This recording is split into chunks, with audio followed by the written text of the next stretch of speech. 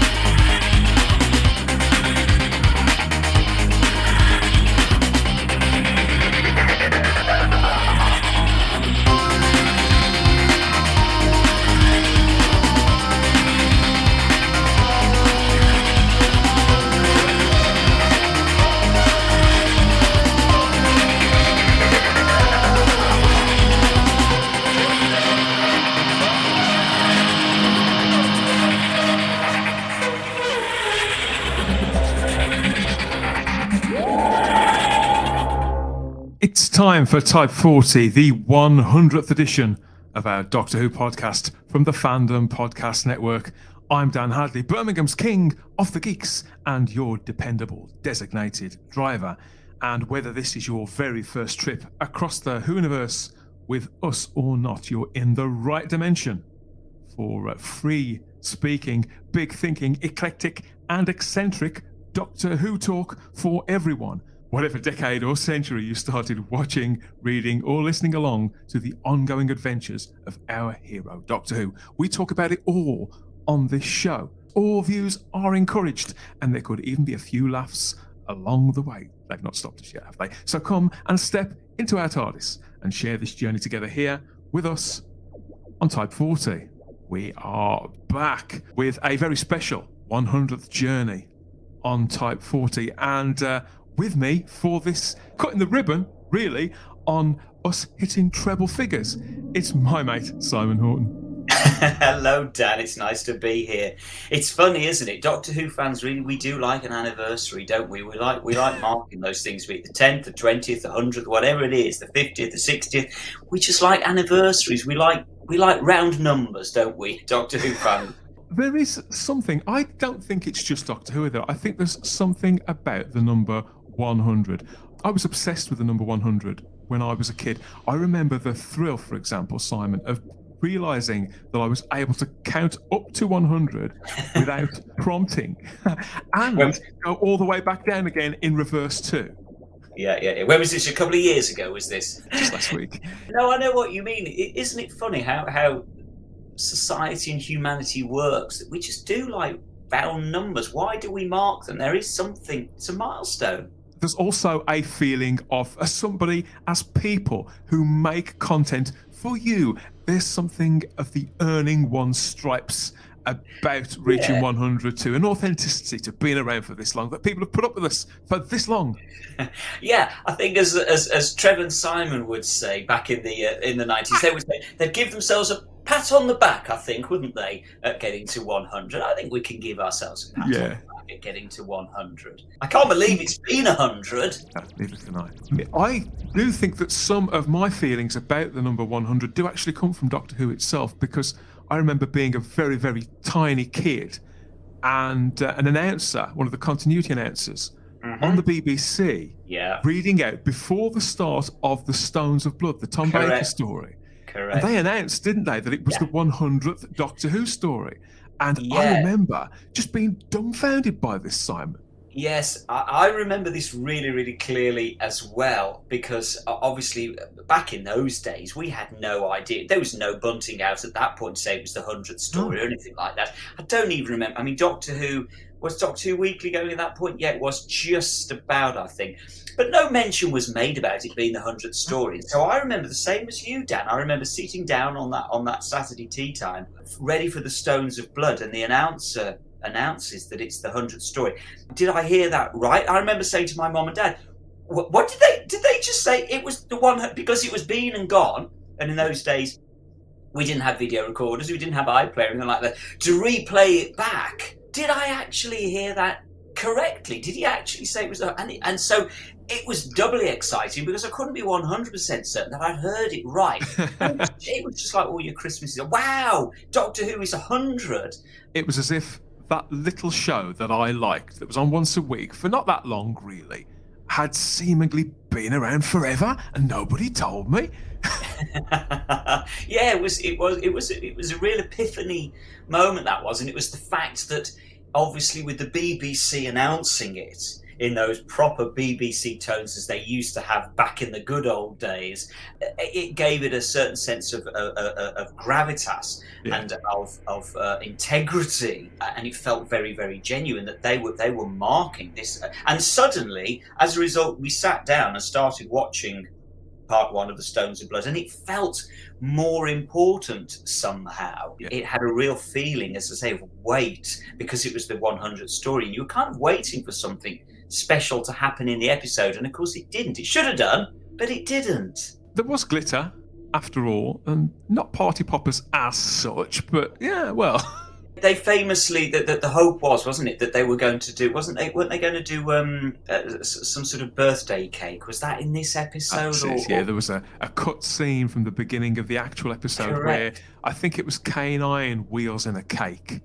Yeah, and I can't remember whether they actually shot it and then cut it, or whether it got cut at scripting stages. I think Graham Williams, the producer, was the guy that clearly vetoed it. I believe the cake existed, whether it was real cake or... That the cake was actually on set. I think they were due to film it. I don't think it ever got recorded because I think it was cut. But I'm pretty certain the cake was actually in the studio. So they certainly had a sense of occasion. I wonder where that cake is now. Do you think it's in Neil Cole's Museum of Classic Sci-Fi? It should be. It should be preserved. He'll have preserved it in varnish and all manner of clever things by now. But of course, that's the 100th classic Doctor Who story. But what about the 100th episode? I don't even know I haven't got a clue what the 100th episode is. I'd have to sort of hazard a guess. It's going to be somewhere, I'm reckoning, around about late Pat Troughton, early John Pertwee, I'm maybe guessing. That's exactly what I would have guessed. And we were both completely wrong. It was Escape Switch, which was episode 10 of the Dalek Master Plan. We can actually watch this one. It exists. And it aired on January the 15th, 1966, this one. Wow. So within 3 years, they'd already got to 100 episodes. 100 episodes. Quite stunning, isn't it? No matter how many special features we watch or interviews we read about the momentum of making the show back then, it's only when you hear figures like that that it really hits home. And it's actually nice it's a Dalek episode. That's completely appropriate. So it's as it should be. But isn't it funny? You kind of wonder if they knew at the time that they were making it. Did they know? Had they twigged that it was the 100th episode as they were actually recording this episode? I'd be surprised. I mean, bless their hearts, they did seem to be on such a treadmill. Yeah. And obviously it was ephemera, really. I mean, you could say it was at the height of Dalek Mania then. Yeah, it was. And the show was right in the hearts of the British public. But television was viewed differently, wasn't it? Yes. Children's family TV, even more so. Well, absolutely. And clearly there would have been no announcement before this one that it was the 100th episode. That just wouldn't have been of any interest to people back in those days. It is odd. I think it's only really in latter decades that we've come to sort of start to mark these milestones. But it's funny because I often think this when I'm sort of reading up about the production of Doctor Who through the years, and you'll read that, for example, they were in the studio recording whatever story, the Attack of the Blob Monsters, on the 23rd of November in a specific year, and you kind of think, wonder whether anybody sort of thought to mention in the studio, did you realise we're recording this on the anniversary of Doctor Who's birth? And of course they wouldn't. Of course they wouldn't. I just imagine some camera operator at the side of the set just eating a Mars bar, just look up and go, what? Exactly. They wouldn't have a clue. But I would imagine, I have an inkling it's probably very, very different nowadays. We're talking about the classic run there. Yeah. I would be surprised if in the modern era, if they were recording on the 23rd of November, I'm pretty convinced that they would then make some sort of announcement to the crew. It would be on the schedule. And the same with if it was a milestone number episode, again, they would make they'd refer to it within the production team themselves, I'm sure, in the way that it just didn't happen in classic years, because you're right, they were on a treadmill, they were just churning them out. Now, that's not to say that the modern production team aren't on a treadmill. Of course they are. They're working just as hard. It's just that it's a culture, isn't it? Different culture, completely different culture. Back in the day, as Terence Dicks famously used to say, all they were thinking about was just getting a program on the television, get it. Instead of having the test card go up. That's all they were worried about. Would you like to take a punt then? You mentioned the new series. Would you like to take a punt on which was the 100th episode of New Doctor Who? Wow, so we've already surpassed 100 on New Who, have we? Wow, I'm going to guess, let me think about this. I'm going to guess it's got to be a Capaldi episode. Am I right or am I miles off? You're not miles off, but you're not right. Okay, so it's Matt Smith then. It is. It's a Matt Smith episode. Okay, I'm going to just hazard a complete guess then at, I don't know, The Bells of St. John. That's my... Oh, close. It's the Crimson Horror. I was close. It's that season, isn't it? I'm in the right season. This was shown in May 2013 in the anniversary year. So you weren't too far off, really. Just a few weeks, a handful of weeks away. Yeah, it's interesting, isn't it? So I just wonder while they were making that, they were very aware that was their 100th episode. There may have been some mention of it in Radio Times, places like that. You do wonder, don't you? You do wonder whether it simply was a case that, again, they were just far too busy, far too much on a treadmill, and it was only after the occasion that they actually realised that it was the 100th episode.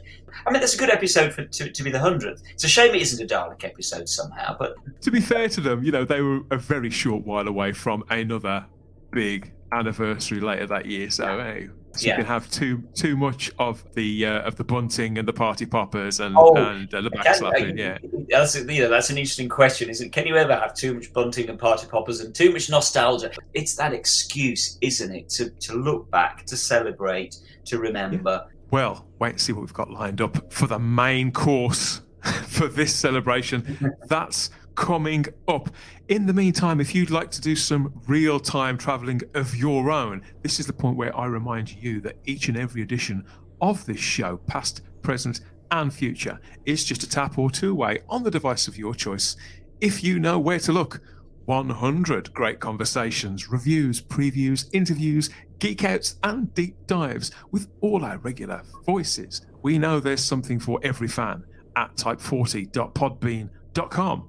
I also want to state again my sincere appreciation to our companions on the other shows on the FPN for the masses of support, encouragement and friendship offered to us, bringing Type 40 to you time after time. As always, we'll be making contact with everyone and everything going on across the rest of the network later on in the show, so stay tuned for that too. Now, right back at the beginning of season 2 of Type 40, Simon, when you and I and Sarah sort of took the regular reins, really, I'd got a bucket list, if you like, of conversations and topics that I really wanted to have, not just as a Doctor Who podcaster, but as a Doctor Who podcast listener too. The one that you're about to hear, this was one of the biggest, because try as we might, the majority of us who watch, adore and obsess over Doctor Who to one degree or another over the decades, the sad fact of reality is, Simon, that next to none of us are able to say that we can actually see it or have seen it all. We go to great lengths to keep it all alive somewhere, somehow. I'm not knocking the recons, the animations or the novels or anything like that. But we can't just go back and pick up all of Doctor Who in a box set or binge watch it over a week off work, can we? The way that Lost in Space or Star Trek fans can, because chunks of it don't exist. It still is so gutting to think that, at this moment in time, there is huge chunks that we simply cannot watch. And I am just so envious of people who were there at the time and were able to see, you know, when you hear people say, oh yeah, I saw the first episode of An Unearthly Child go out, we'd all love to be able to say we were there right back at the very beginning, and thus we watch. You know, there must be people out there who have seen every single episode right the way through, and boy, you know, you're envious of that, simply because if it was a case that, okay, the stuff is now, they've found it all, and so we can now see it, okay, that'd be great. But we can't. And so there are a select number of people out there who probably will forever be unique in that we will never, ever be able to watch the full history of Doctor Who anymore. So it's only those people that were there at the time that can say they were able to do it. And boy, am I envious of them. You can't help it, Ken. You can't help but be a tad envious, because there's been so much of it throughout the decades. All our heroes and companions, all those different models of the TARDIS, and all the monsters that they've got into scrapes with. It seems like it's about to be reinvented again. So there's no reason to expect it to actually stop anytime soon, even if it could be a bit of a wait this time. But when you think about this ongoing modern mythology, the kind that would have been originally sort of devised, its foundation's been put down in print in years gone by. Now this is one exclusively for the TV. And I have always wondered about those viewers who have seen it all, who watched the TARDIS materialise and dematerialise for the very first time, and heard the Doctor and all the regulars speak their first words. And that's exactly what's coming up right now. Ian McLachlan is a writer and classic TV expert who's been watching the series since he was literally in short trousers. Sarah and I spent a few hours in his company recently, and here's our conversation with Ian right now.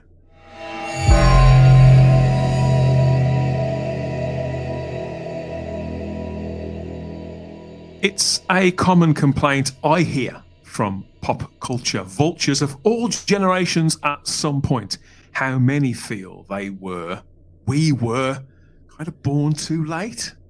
It could be it's out of a hankering for a less frantic age, a less connected age, a less atomized age, or a time where values may have been slightly more aligned with our own on some level.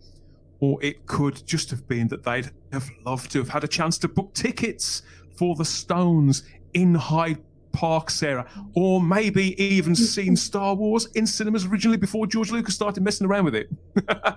Or maybe it's just the allure. That allure of those stories that our parents may tell us about games they may have played on street corners when the summers were impossibly long, or the late sort of lamented sight of white dog poo. Do you remember that? Yeah. For Doctor Who fans, for people like us, quite naturally, we'd be wanting, if we could go back in time, the first place we'd probably go would be to back in front of the TV to watch some of those missing episodes the BBC so tragically, unforgivably junked. Yeah, but our guest on this 100th edition of Type 40 is a man who was there, who's seen it all or near enough, and has a memory like a steel trap. Now, our mutual friend Richard Molesworth, who's the author of Wiped, Doctor Who's Missing Episodes, describes this man as one of Doctor Who fandom's earliest leading lights, believe it or not. I know. Drum roll, everybody. I know. And Ian McLachlan's with us this time. Hi, Ian. Hello, Dan. Hello, Sarah. Hello, Ian. Wow, how can you beat that, Ian? You know, what an introduction. I know. How long did it take you to compose it, Dan? Don't spoil the magic, Ian. Go on. The thing is, with Doctor Who and Adam Adams Lives, which is one of my other favourite programmes, it's about a manner of time. Somebody is reactions to a different age. So that's a theme. A lot of us maybe think about the past and we would like to have been lived somewhere else. But you must remember there were bad times in the past as well as good times. So it wasn't. Do you think we over-romanticize these times, do we? Absolutely. Yeah, I would say that because I worked in schools, and school in my day, in the 60s, growing up, was not quite the same as today. It was very much more we had corporal punishment. There was a lot more fear. I've worked in schools a lot of my life, and it's far, far better than it was in my day. But it's always interesting to have one time set against the other. Another favourite programme of mine is Logan's Run, and there's an episode in that called Man Out of Time, which is, in my opinion, the best of the Logan's Run series. And that deals with the same sort of situation, that the past, what people did in the past, and so forth, and compare it with the present, or what it might be like in the future, is fascinating. Fascinating. As you can tell, this man is steeped in the history of not just Doctor Who, but of the entirety of telefantasy. You're joining us from your home at the moment, aren't you, Ian? Where is your home? Where do you reside? I stay in a place in Scotland, in Blairgowrie, which is the place I used to go to when I was a child from my summer holidays, because my grandfather was a minister outside Blairgowrie, and I have very happy memories of time spent in Blairgowrie. Some of the times watching Doctor Who. Oh, lovely. Yes. Yes, it's funny you should say that. That's a great segue, because, we are here with Ian for a chat about the very dawn of the Doctor, of Doctor Who. And Ian, a lot of us who have come along since imagine quite regularly what it must have been like to have been there when this entire spell was being cast. I'm not talking necessarily about with Bill and Verity and Warris and Carol Ann Ford and everybody else, but simply there on the sofa or behind it. And you were there, weren't you? Year one, day one. Not quite. On the 23rd of November 1963, I was at a Scout gang show, and that was when the first episode of Doctor Who went out. And it was only later at school that people talked about this strange new program that had appeared, Doctor Who. And the Saturday following the transmission of the first episode, they repeated that first episode, and then they showed episode 2, The Cave of Skulls, after it. So I wasn't there at the very beginning, but I saw the very first episode, and I saw the second episode.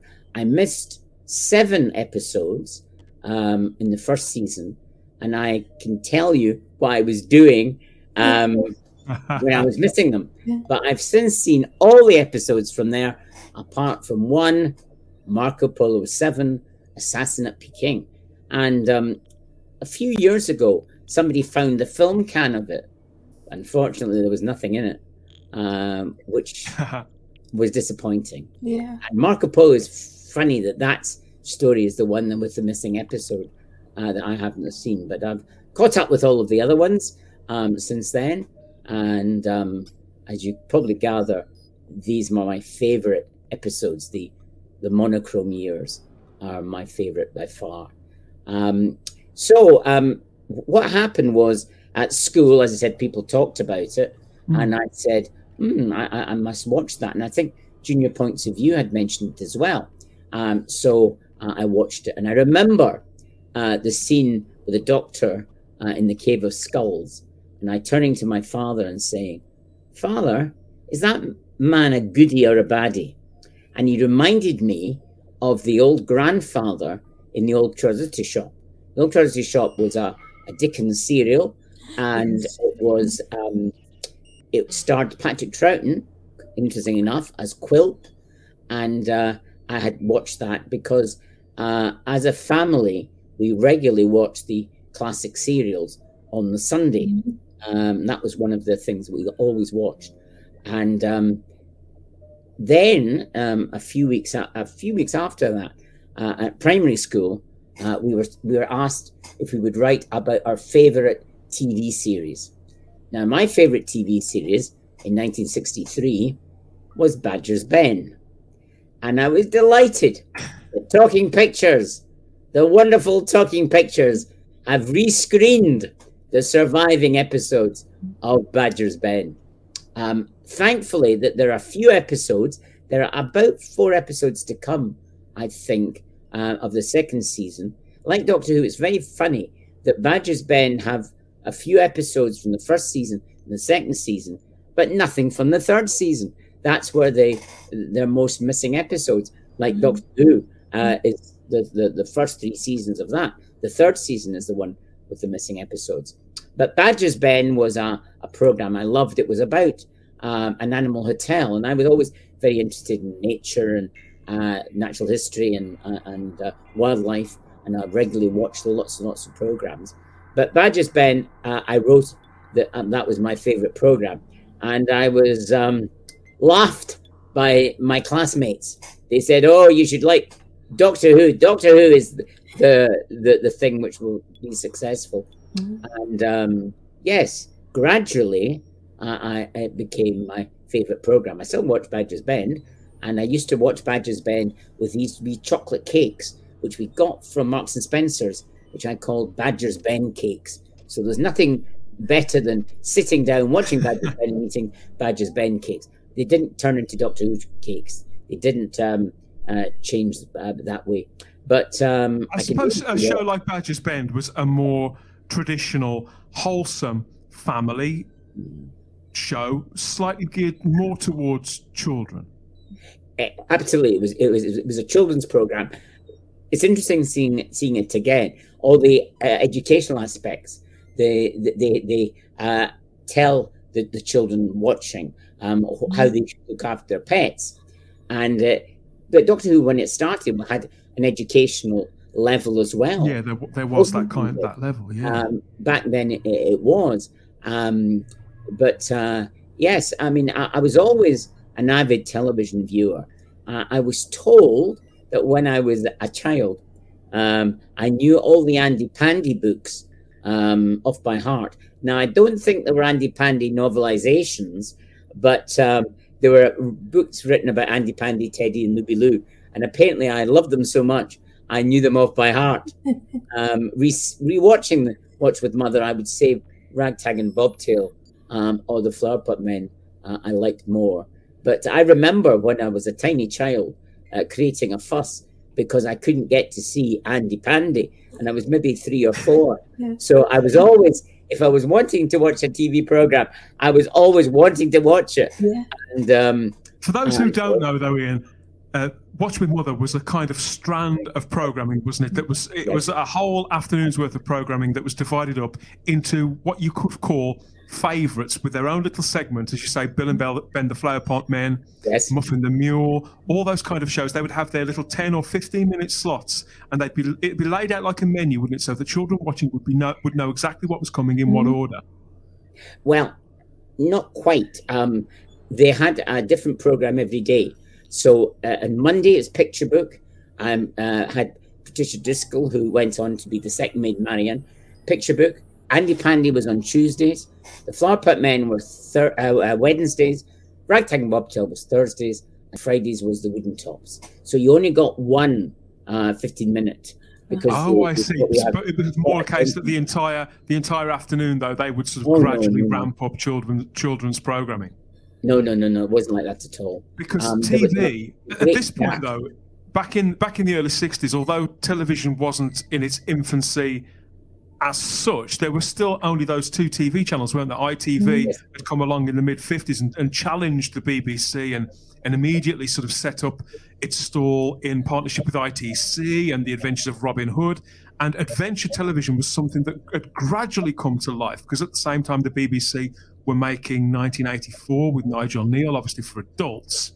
Science fiction and fantasy were present, but they were kind of poles apart. I mean, it was either seen as something very, very highbrow and broadcast late at night, like Nigel Neal's stuff, or it was almost infantile and broadcast in the middle of the afternoon and just squarely for children. Doctor Who managed to carve out its own place in the schedules and its own niche, didn't it?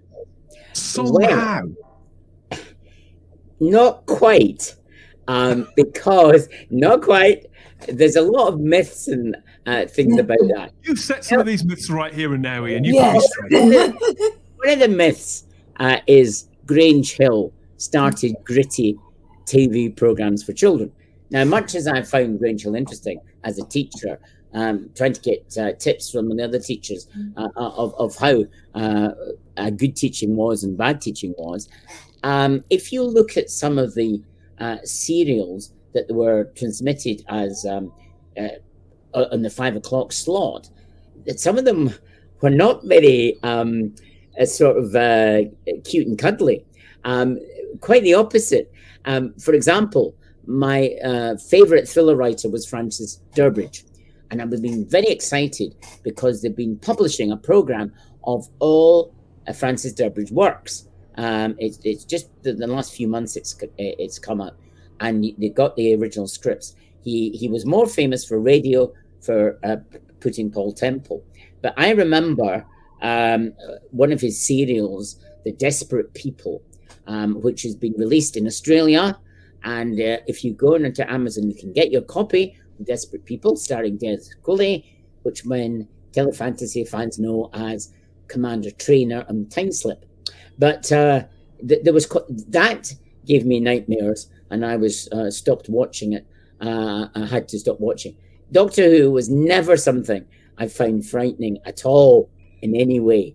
But because some of these thriller series involve people getting stabbed, people getting hurt, and it's not in a fantasy land in a strange planet.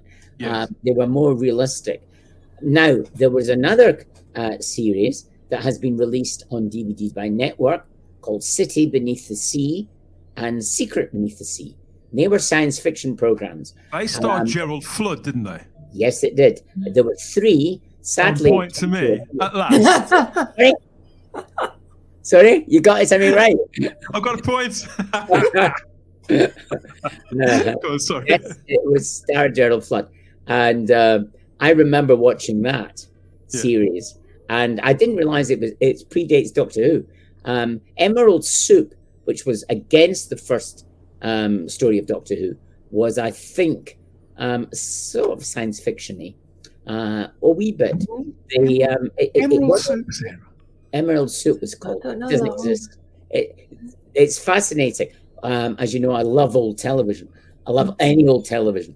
Give me old television every day, apart from The Masked Singer. Now, old television is really good. And the serials that exist and the serials that don't exist is purely random, because Patrick's Troughton's Old Curiosity Shop doesn't exist in the archives.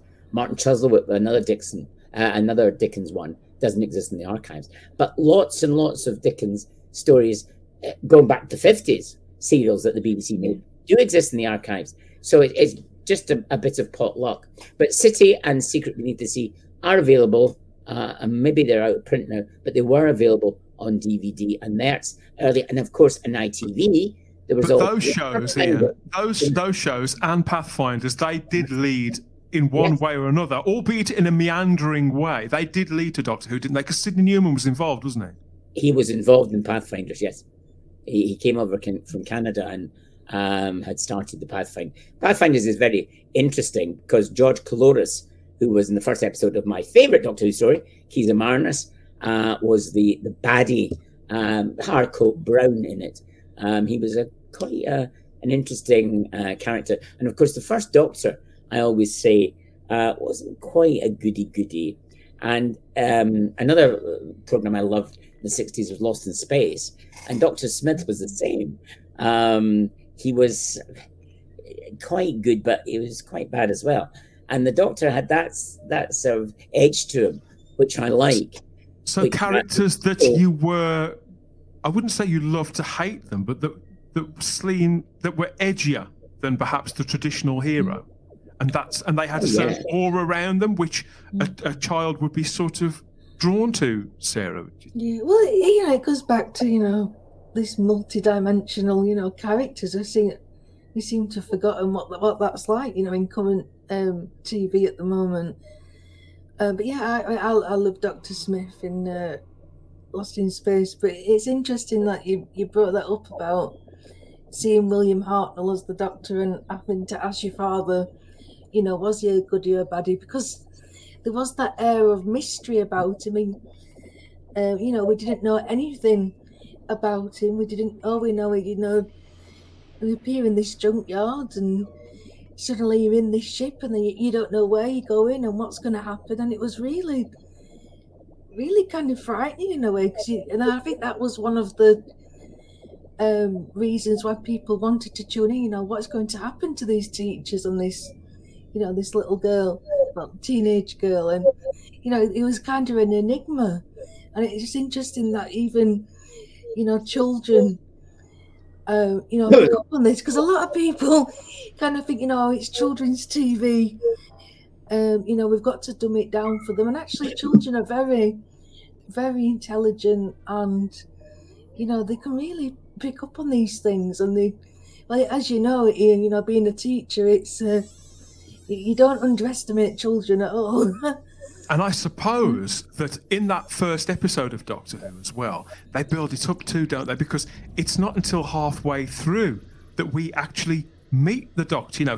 We meet all the other characters first, and he's spoken about, isn't he? He's a, what do they say? He's a doctor, isn't he? Ian and Barbara, they're talking about him, about writing home or going home, sending a message home to Susan's parents, and between them they're sort of comparing notes about how little they know. And all we get is he's a doctor, isn't he? And they go and try and seek out the truth and make some sort of contact with the old man. And that's when it all begins. That's when we all get caught up in the entire story that we're still watching nearly 60 years later, Ian. But what was the effect on you and on you personally, watching that series come to life over those initial weeks? Because you'd been sort of wrangled into watching it collectively as school children. It does seem to have had that Pied Piper effect on you quite slowly.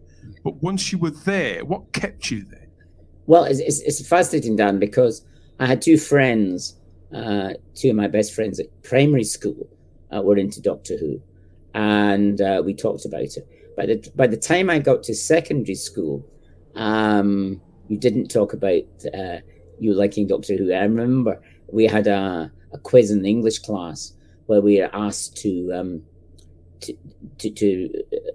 give a question, and I chose Doctor Who, and I got groans that I had asked Doctor Who. But the same class, we were asked to write a play, and I wrote a play on Adam Adamant Lives. I got a chance to play Adam Adamant, which was great.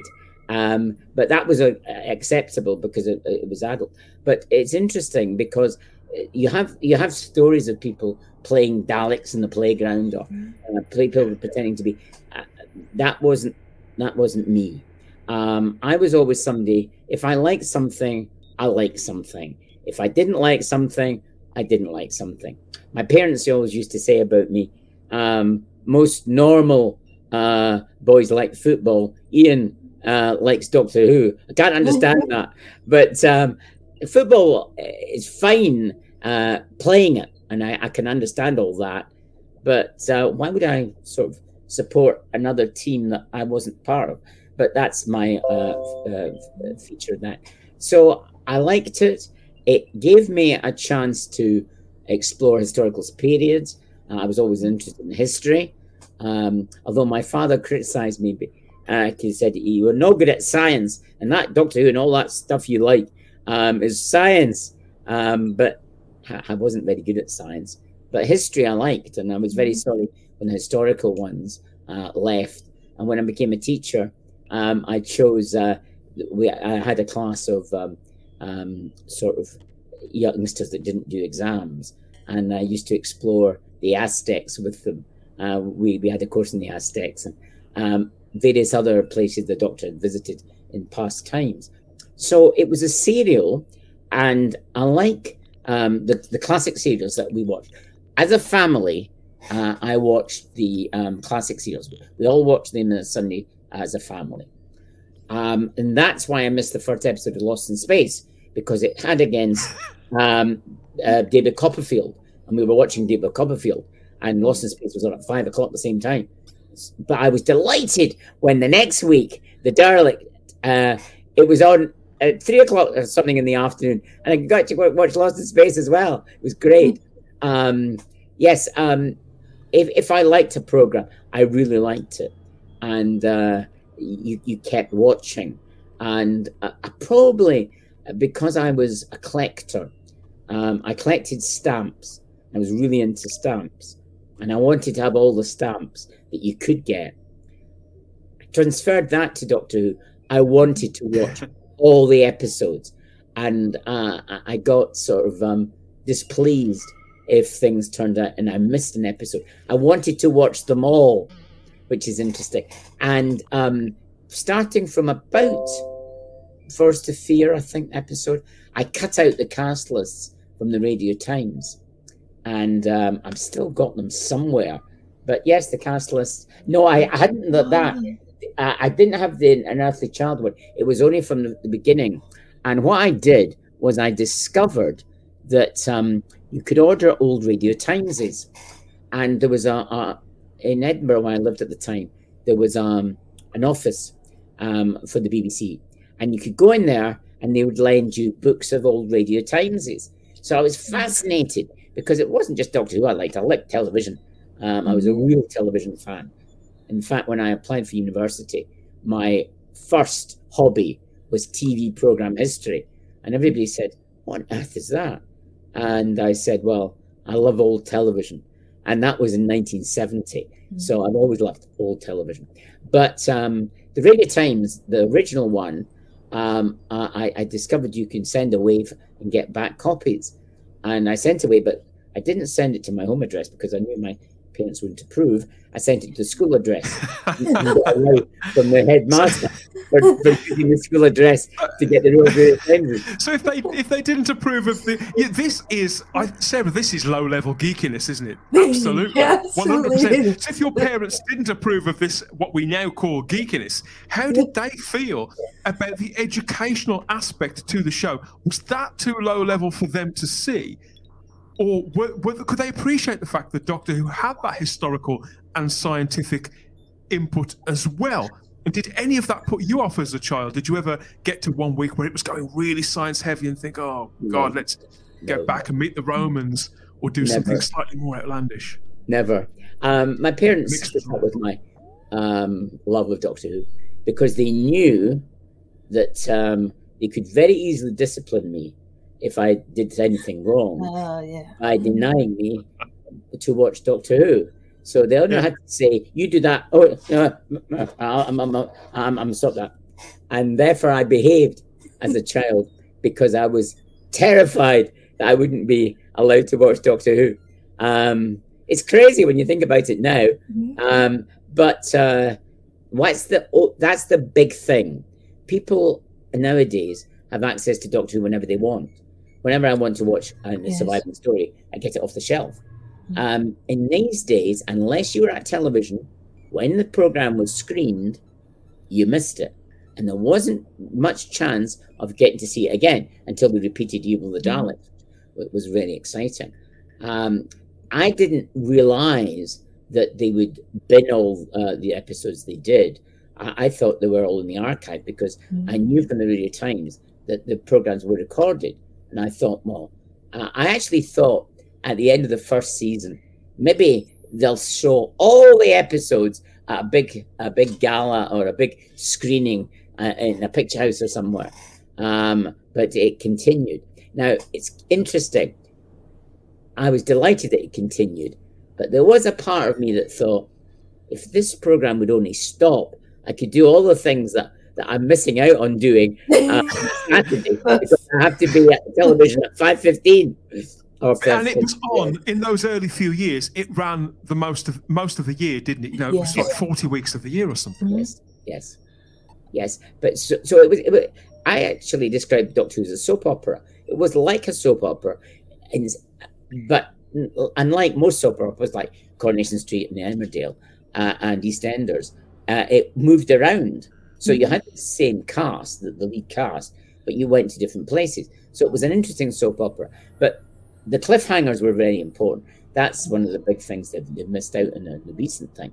And you are wanting to know what happened next. And although the first Doctor is my favourite Doctor by far, I also liked the companions. There wasn't a companion that I didn't like. So it was the team. And I remember that it was around Christmas time when the Flashpoint, the last episode of the Daleks Invasion of Earth went out, and I had family to stay. My grandfather and my aunt was staying with us in Edinburgh. And my brother said, "Oh, you're upset when your grandfather left. You're upset when your aunt left, but you're more upset when Susan's left." And I was. I liked Susan a lot, and I was very upset when she left. And I remember did those characters feel like an extended family to you then, from the perspective of somebody who was watching on the sofa every single week? Yes, I mean, Jeremy Bentham, as you know, who's done a lot for fandom. I used to know Jeremy quite well. And Jeremy said at one time that he felt he's like the fifth companion on this journey. And they're doing a journey. Remember I said at the start that my primary school was quite oppressive. So you had that dream that you could go anywhere in space and time. Fascinating. And, it was the dream that maybe there was such a thing as a TARDIS. Nowadays, it's quite ridiculous because although I knew it was a production, because I was always interested in who the producer was, the director was, behind the scenes people, right from the beginning, I was aware of these names. And I knew it was a TV production. It wasn't real. But there was that wish fulfillment, the same as I was a huge Enid Blyton fan when I was growing up. I used to try to read every one of the Famous Five books. And you wanted to be one of the Famous Five and having an adventure. So I think a lot of the youngsters of the 60s imagine themselves having these adventures. Now, in these days, I don't know what they would be like, because all the health and safety issues come into play. So, Ian, hearing you talk about that, though, it does make me wonder, because Sarah, as people the pair of us, certainly all my life, watching this, not just Doctor Who, but any kind of fantasy, but particularly Doctor Who, is that when you get into it, people somehow, those people around us, our friends and our family who don't get it, they assume that we think it's real to some extent. Yeah. They don't seem to realise that we're perfectly capable of realising that this is the real world. Inside the telly is make-believe, and that there are people who put it all together. And yet the irony is, though, isn't it, Sarah, that we do spend more time looking at the credits of a TV show than the average person. So those names, whether it be Verity Lambert or Philip Hinchcliffe, John Nathan Turner, Russell T Davies, whoever, we recognise those names and we tend to go, we want to find out more about them too, because they've had this effect on us, the effect that it had on Ian in the 60s, me in the 80s, and you in the noughties. Yes. You make it sound like a right baby now. Yes, I mean, sorry, Sarah. Are you okay? No. It's again because it isn't on one level. It is just entertainment, absolutely. But I think this geek culture, it resonates on so many different levels, and that what you were saying, Ian, about escapism. I felt like that. When Doctor Who returned in 2005, that's what got me into it. It was Rose running away from her mundane life and being able to go absolutely anywhere. That's a very universal thing. It's a very popular thing. A lot of people want to escape their lives for a bit, and we are fascinated. And when it's something that means a lot to you, you care about these characters. You see them every week. It does affect you, but we also do know, that we can switch it off, and it isn't real. We seem to have had similar experiences and similar conversations in different forms, decades apart, Ian. Well, that's what you discovered when I was involved in fandom, that I wasn't the only person who didn't much like watching football, but I watched Doctor Who instead. There were lots of us out there. It wasn't just one or two people.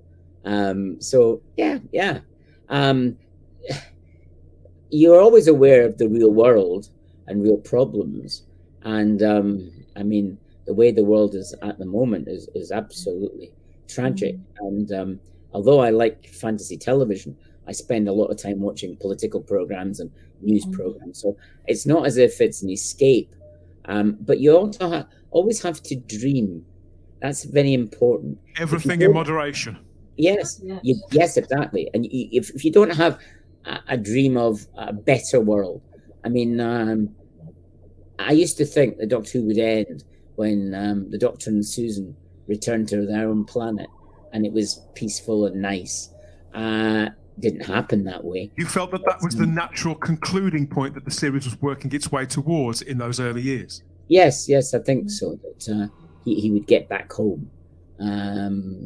But you thought it would end, and it's gone on and on. But what is very interesting, I wanted to catch up with what you said earlier. The first Doctor has been played by William Hartnell, Richard Hurndall, of course, I've forgotten the other name. Bradley. Yes, David Bradley. And another person is doing Big Finish, because the first Doctor, and to some extent the second Doctor, were characters. Bill Hartnell wasn't playing Bill Hartnell. Bill Hartnell's my favorite actor. I've seen him in other things. He was wonderful in a film called The World 10 Times Over, when he played a father who was distraught with what happened to his daughter. He played the sergeant and sergeant majors and things, but he played comedy characters. He was in a comedy film with Mr. Pastry, Richard Hearn, who was a potential for Doctor Who at one point, but he was playing a character. But some of the Doctor Who's that follow them would be not so easy to have somebody else playing the part. Well, Terence Dicks always said it, and I think that this has become a bit of an urban myth. Terence Dicks always said that William Hartnell played the Doctor as a grumpy old man because he was a grumpy old man. And don't get me wrong, I know that William Hartnell was a complex man. Yes. But I think that Terence, God bless you, Terence, I love Terence Dicks. Yes. I do think that was selling Hartnell short as an actor. He was a brilliant actor. He was an absolutely brilliant actor. So was Patrick Troughton, was a brilliant actor as well. But Bill Hartnell, unfortunately, and what's so unfair, yes, he fluffed his lines and he got them mixed up, but people do. I mean, how many lines have I got mixed up in the last 5-10 minutes? People do that. But the fact is, if you look at these fantastic Blu-ray sets they release, sometimes they release film of behind-the-scenes things. Now, unlike Richard, I can't watch 3 hours of it. If it was a black and white story, maybe, but not the season 26 or whatever. They had to be retakes. Very rarely to retakes. So you can't really compare how it was made in the 60s to how it was made now. In the same ways, you can't compare the ratings, because in the 60s you had to be at that spot. So the only fair comparison is how many people were sitting watching Doctor Who Flux when it was transmitted, because that's the only comparison. It's great that now you can do all these things you want during the week and watch your Doctor Who as an extra. But, and I think this is important, I don't think it's likely. There are some people, like probably you two, but it won't have the loyalty factor. You had to give up a lot in order to watch your favourite programme regularly. And Adam Lives was, I said, another favourite, Lost in Space. It's a funny story about Lost in Space. Lost in Space was certainly on ITV. Our channel was STV that we got. But we got a new television for the first episode of The War Machines. I remember watching the first episode of The War Machines on this new television. But this new television, in a not very good picture, gave you Grampian television as well. Now, in these days, ITV channels rarely showed important programs at the same time. And I reckon that while STV stopped showing Lost in Space, it was shown in Grampian. But I wasn't really allowed to watch Grampian. So what I had to do is to pretend I practiced my clarinet all being at the same time watching this terrible ghostly picture of Lost in Space. So it wasn't just Doctor Who. If it was a committee to a program, I wanted to see it and I wanted to watch it. I remember getting upset. I think it was Tale of the Two Cities, which also starred Patrick Troughton as Dr. Manette. And I missed the last episode of that. And my parents said if I went on holiday and I was missing my favourite programme, I was like William Hartnell, a grumpy old person. and then the grumpy young person. Yes. So, no, he said about Bill Hartnell that he felt he should have been a bigger star than he was. But there was a William Hartnell fan club way back. I've heard of it. I was born. He was a recognised film star. Mm-hmm. But he didn't get as successful as he wanted. But he was he had a very difficult childhood. He had a very difficult life. But he was a fantastic actor. I mean, he could play a part, and it was him that you watched if he was in a scene. You didn't watch the other people. He had a magnetic quality, didn't he? Real star quality. Yes. He's a film star. He did a play. What do you call it? What was it called? Swallows or something. He did it for a year on the stage. But it strikes me, Ian, that actually, I was going to say back then, but even now, come to think of it, we have some shows that run on and on and on, and they get reinvented and they change leads. Things like Silent Witness and Midsummer Murders. We're kind of used to that kind of telly now. But back in the 50s and the 60s, okay, sometimes like when James Garner left Maverick, so they bring in Roger Moore, they try and keep the thing going. There was elements and examples like that. But generally speaking, TV shows probably had a lifespan of between 3 and 5 years at the most, didn't they? Because TV was still quite new and it was growing all the time, the evolution of more people having them for a start, and then the advent of extra channels and colour and all those kind of innovations. Every few years something new was coming as TVs were gradually getting bigger. But as a child watching something like Doctor Who evolve and roll out, and you were growing with it, and you having in your head what you figured would be a natural resting point for the show, where the Doctor and Susan, or at the very least the Doctor, would get home and the story would conclude. When they found methods to keep the show running, did that surprise you as a child? Did you ever feel that either that you were leaving the show behind, you were growing out of it, or that the show was going off in a different direction to you because they'd cast, for example, Patrick Troughton or John Pertwee? Well, that's the very interesting. Or even just companions. No, it was very interesting. Not with the companions. I knew that Bill Hartnell was leaving because my parents told me that. And that's when I knew that he wouldn't be in it. And I remember watching Power of the Daleks, episode 1. I was at my aunt's house at the time, and I almost switched off the television because I thought he was taking the mickey. Because Doctor Who, for me, has to have a serious possibilities. So that's why I don't really like burping dustbins and scenes of the TARDIS in a big expanse of space and leaving out of it. I like the believability factor. But Patrick was a favourite actor of mine well before he did Doctor Who, because he was in Paul of Tarsus, which was a fantastic series. Also in Paul of Tarsus was David Spencer, John Mark, who appeared in The Abominable Snowman, and the new TARDIS, which is being released soon, has a big, massive article on The Abominable Snowman, preparing us for the animation. We adverts now and again. And I should say to people who don't know, TARDIS is the magazine of the Doctor Who Appreciation Society, isn't it? You can get it on eBay. You can get your copy on eBay. It's going out shortly, about a month's time. I've got a few comments in it, but not much. Anyway, Patrick was in Paul Tarsus. He was in The Old Curiosity Shop, as said, and he was also the headmaster in Dr. Finnan's Casebook. So I'd seen him in other things. So you knew the name and you kind of knew who he was, even though he had this chameleon-like quality. So did that invest a certain amount of trust in you that offset that this guy's just taking the mick?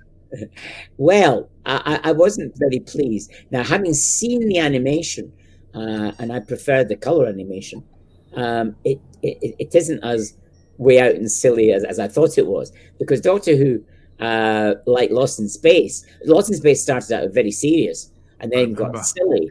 I still liked it, but I preferred it when it was a bit more serious, but not as serious as the reboot that they've done. So Patrick, I liked, and I stayed with it because I liked Polly a lot. She was my second favorite companion. So as long as Anika Wills was in it, I was quite happy to watch it. And I as time went on, in character, I'm perhaps more like Patrick's Doctor in some ways than I was William Hartnell's Doctor. And by the end of the Power of the Daleks, it wasn't the same. And Bill Hartnell was always my favorite, but I just accepted it as the same way as you get different companions, some of whom I liked more than others, but I liked them all. You just accepted it.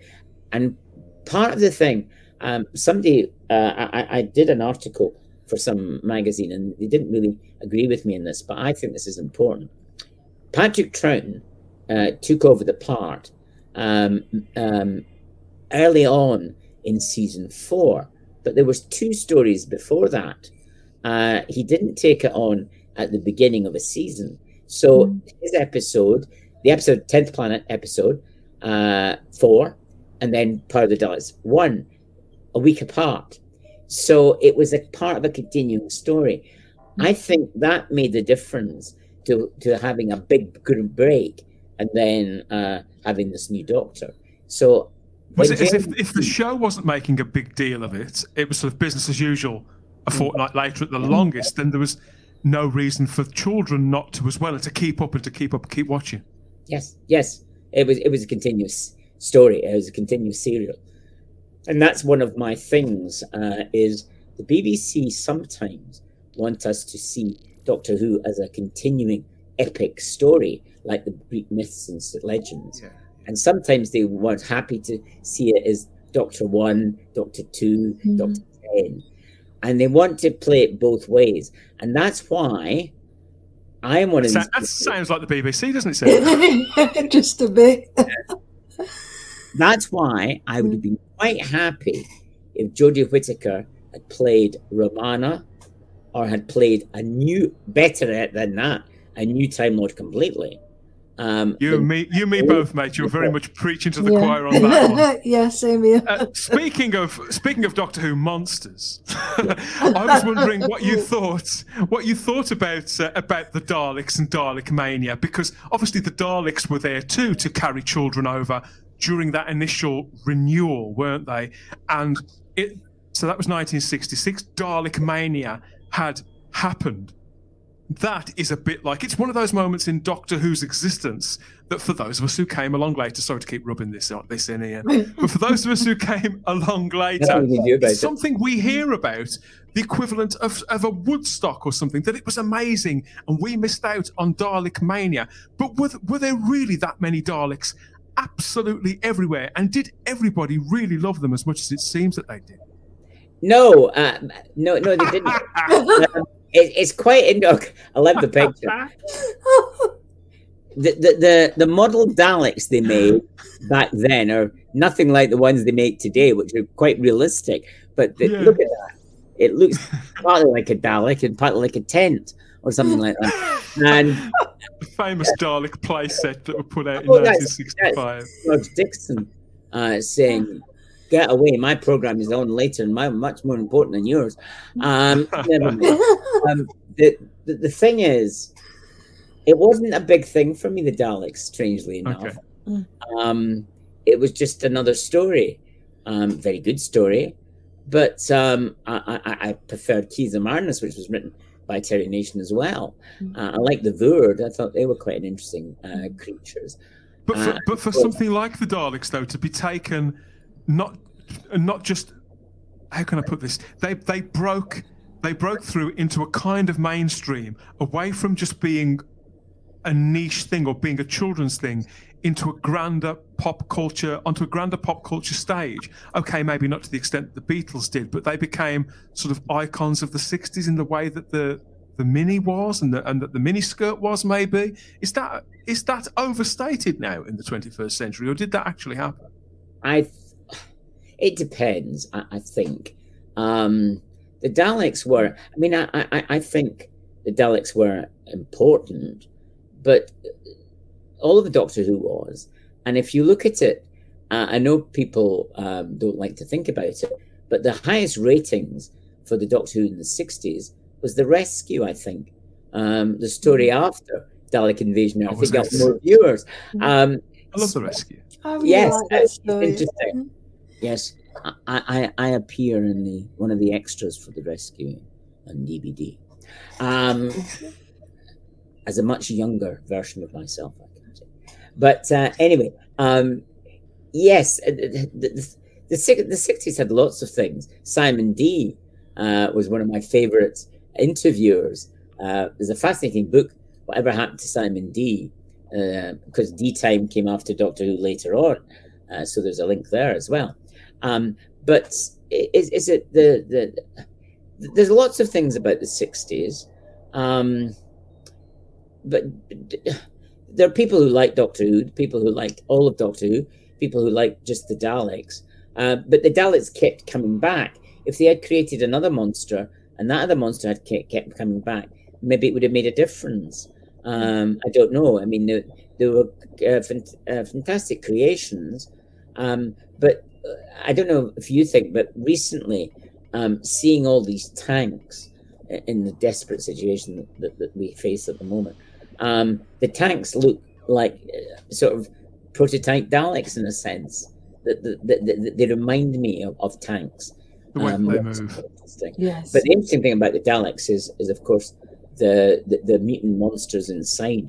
So it's not that which is the monster, but it's what's inside it. But you see, that's the thing about the magic of Doctor Who, is nothing is what it appears to be. The police box is not a police box. The Doctor is not an old human being. Susan is not a school child. Yeah. The thing is, running through Doctor Who is look at life.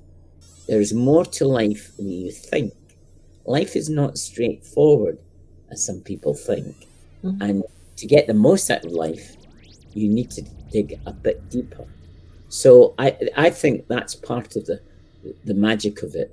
That's just giving me goosebumps, Ian. It did, yeah. Yeah. I need to clip that. That was beautiful.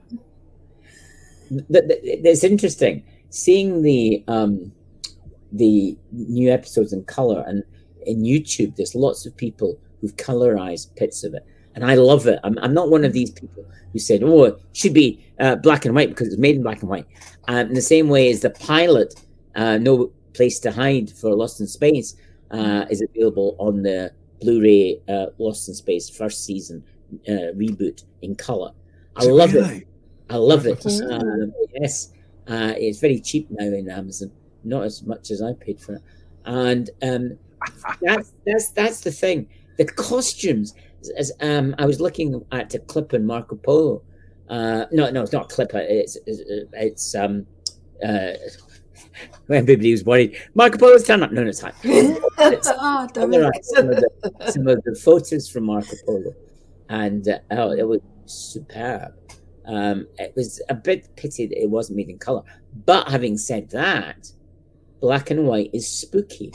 The Outer Limits, the original Outer Limits, not the remade Outer Limits. The original is spooky because it's in black and white. The music in Doctor Who, right from the start, Sermon of Norman Kay's music, is very spooky and otherworldly. But there's a lot of programs in the 60s that were quite sinister and quite spooky. And I was very lucky that recently I saw a clip from Jane Eyre, which was on at 5 o'clock. And I was amazed at how strong, how scary, how otherworldly that was. I mean, I remembered it because I watched it as well. Sadly, not all the episodes exist. But, there was a lot of spooky programs in these days. Do you think it was in the performances? Because obviously most of the sets were 3-walled. Everything was a lot more intimate. I mean, you hear Hartnell that we've got record, haven't we? I don't think we've got anything actually on camera of him saying this, but he's certainly recorded as speaking about, I think it's Peter Purvis that told him, come to think of it, that the reason why Hartnell did all those gestures around his face was because he knew that the camera was going in close. And one thing I've noticed about a lot of period dramas and things made around that time is it's also people seem to do a lot more with their faces, and pauses in between sentences last longer. You can see people thinking their way through a part and through a scene, Sarah. Do you know what I mean? Yeah, I do. I do. And a lot with the hands. I noticed Hartnell did that a lot because, again, that was what you could see. That Yeah, I talk with my hands anyway. It's interesting that it's only a subtle difference, but it just it doesn't seem to happen now these days on TV. Well, nowadays on TV, you can't even often make out what they're saying. Never mind anything else. And I think all that's a contributing factor. Yeah. I think all that's a contributing factor to what you're talking about, Ian, in creating that kind of, because you feel like, I think that with older television, you feel like you are in the room with them in sometimes some really quite private and introspective moments. Oh, yes, because you see, armchair theatre is what Sidney Newman was involved with. And it was theatre. And I think nowadays television, particularly television drama, has gone the route of film as opposed to theatre. But these early Doctor Who, and that's what's interesting about Doctor Who, is it started really as a filmed theatre plays, really. But you could suspend belief because people go to the theatre nowadays. There is a bits of a sets. I mean, often nowadays they don't even build proper sets, and people can suspend their imagination and watch it. They don't have to have it all spelled out. Now, there are some programs, particularly ITC programs, like The Saint, Ranulph Hopkirk, Department S, these programs, which wouldn't be as good if you filmed them in monochrome or you filmed them in tape with film sequences. They work better as films. The Avengers are a typical example as well. They are mini films. But a lot of the drama that I enjoyed from the 60s was actually basically in the studio and in location. They filmed it, or if it was a dangerous setup or there was a reason the character was off on holiday, whatever, that the actor was off on holiday, then they filmed it. But usually it was on camera and videotape. And I think people will ask, who would you like to see as the new Doctor? And I have to say, I don't know that many modern actors and actresses. Whereas in the 60s, I could list masses of them. And I think, maybe it was just me because I'm older, but I think the actors and actresses on the past, 60s, 70s, in the main, not all, but in the main, had more charisma than a lot of actors today. I mean, I find it strange that Ross Kemp, for example, he's hosting a new game show at the moment on BBC. Now, Ross Kemp's doing a game show. He's not got a personality. Well, I like Ross Kemp, but game show? Ross Kemp is quite interesting because he's quite posh, but he's not in the style of somebody like Roger Moore or Peter Wingard. Not suave. Well, it's that sort of thing. I mean, he's very good at what he does, and George Kemp does brilliant documentaries with Hardman. But he's hosting a game show, which is quite weird because you don't expect him. Why did Rylinger not get that job? That's what I want to know. Because he usually gets these jobs. It's interesting, but I it's very difficult because there isn't an instant actor that I would say, oh, he's good. But if you ask me who I think would make an interesting Doctor Who, it would be the guy who is in Shakespeare and Hathaway that plays the part of the Shakespearean actor. I think he's really good. This is the guy who works in the office for them, isn't it? They're detectives, aren't they? There's a man and a woman. They live and work in Stratford-upon-Avon. It's a nice little daytime detective mystery show with a bit of bounce to it. And they've got a resting actor, haven't they, who works as their kind of PA, secretary. That's true. So that's one to look out for. Oh, One to look out for. I'll look at that. When we're trying to work out who's next, then we maybe should look at him for the Doctor. Ooh. He's done a stage play. He's in a stage play at the moment. He's a very interesting actor. He's very charismatic. Mark Benson, who's in Shakespeare and Hathaway. I remember him from New Customers Only. He was in these adverts for a bank, and that's why I noticed him. And then he appeared in the first episode, Rose, that you mentioned earlier, Sarah. And I like him. He's good. But somebody suggested him as Doctor. No. It has to be.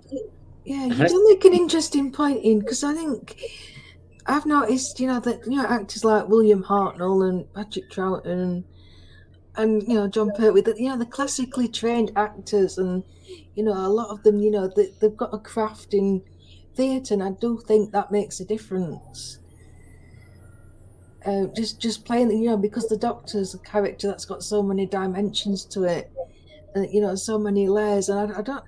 It's difficult thinking of modern actors that can pull that off. I mean, Sarah, do you think that older actors from that time as well, in particular, even the ones that are still with us? I mean, we lost Roger Moore just a few years ago, but there are several that are still with us. I'm thinking in particular of our own William Russell, for example. The ones that were leading men at the time had the same quality that movie stars have got, in the way that even when we see them on the convention circuit, they're people that we don't really know. They have an aura about them that speaks almost as if a cousin of old Hollywood, of what a real star used to be.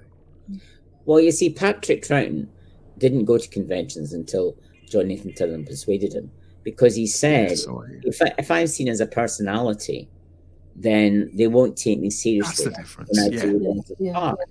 And an ideal actor, to my mind, is somebody that can play various parts. Now, because of the current situation, some of the parts that Patrick played in the past, he wouldn't get to play now because he wouldn't be allowed to, because he's too far removed from that character. So I was watching something interesting. I don't know who it was that was saying it, that he liked modern actors because they could be real, down to earth and realistic. For some things, yes, but I mean, there was a time when I wanted to be an actor, but I'm not good enough, and I don't have a good enough memory, strangely enough. But not a good enough memory. Actually, what did you say just now? I can't remember. The fact is that people, people in the past. The good thing about being an actor is you can play somebody completely different to yourself. That's what's the fun.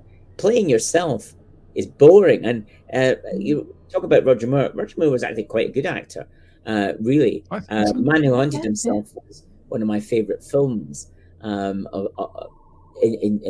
altogether, not just Roger's films. But he had the charisma, and film stars do it, although they basically play themselves. I mean, it's quite interesting. My favourite James Bond is George Lazenby, which people say, what? George Lazenby? Well, he's actually the first Bond I actually watched in the cinema. Yeah. So perhaps that has something to do with it.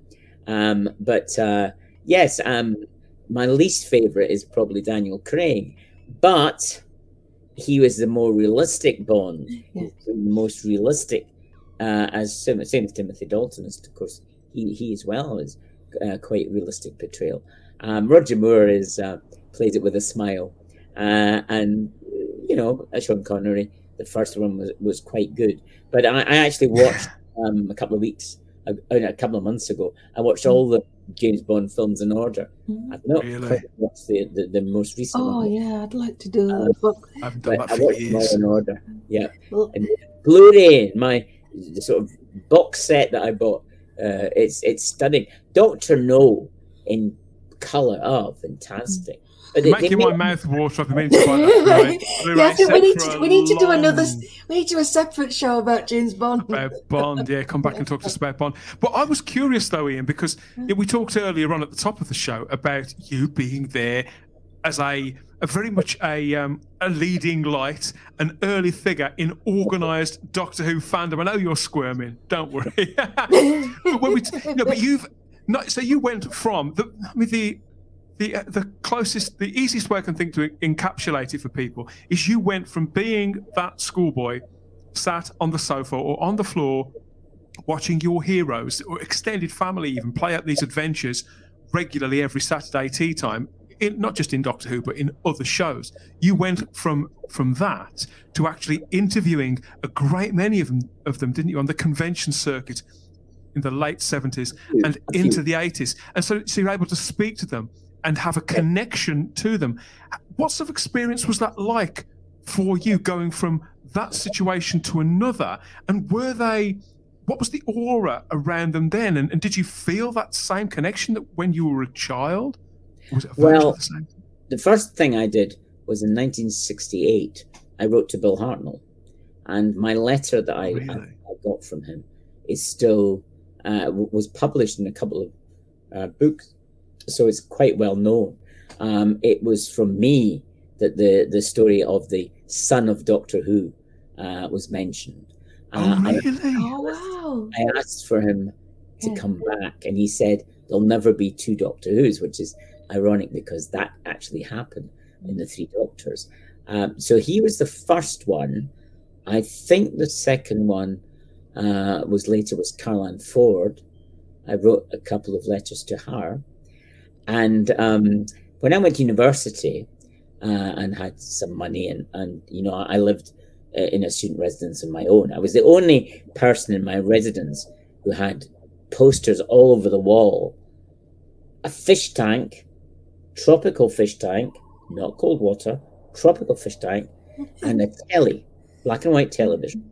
I was the only person in the student residence. So what I used to do is set up the cassette tape recorder to record Doctor Who, and it started with episode 3 of Day of the Daleks, and then dashed to the common room to watch it in colour.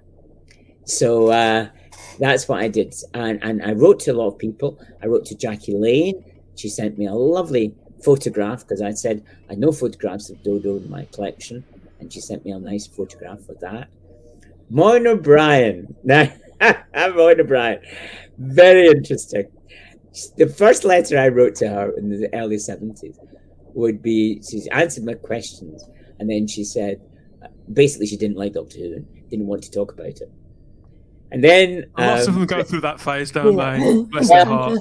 I get it. Very determined about that, and it amuses me because there's a rumours that she's done some interviews and things for the box set.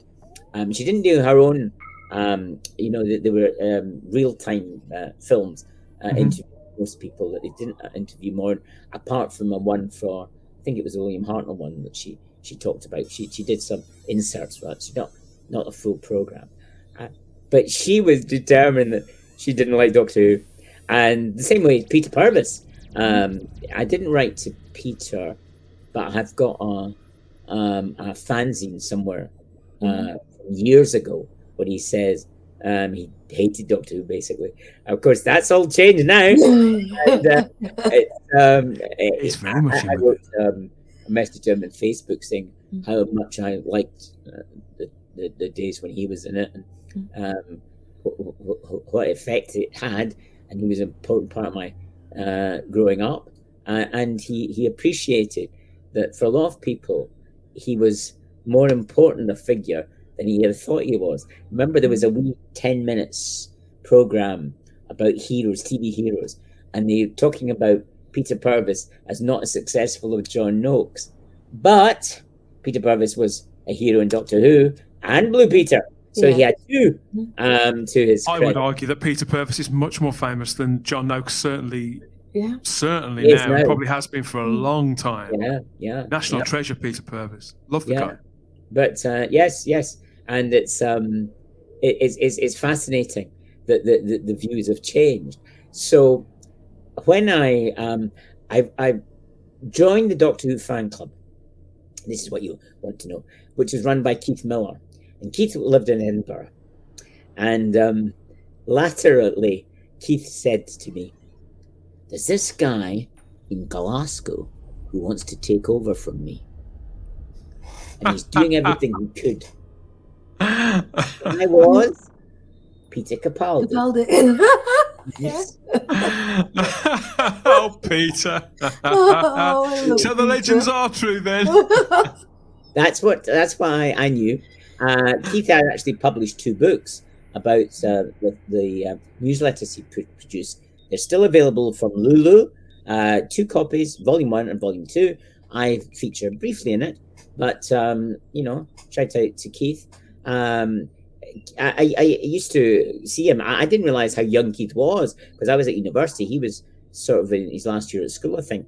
And Keith had audio cassettes of episodes of Doctor Who, so I could listen again to The Dead Planet, which was very exciting to listen to that.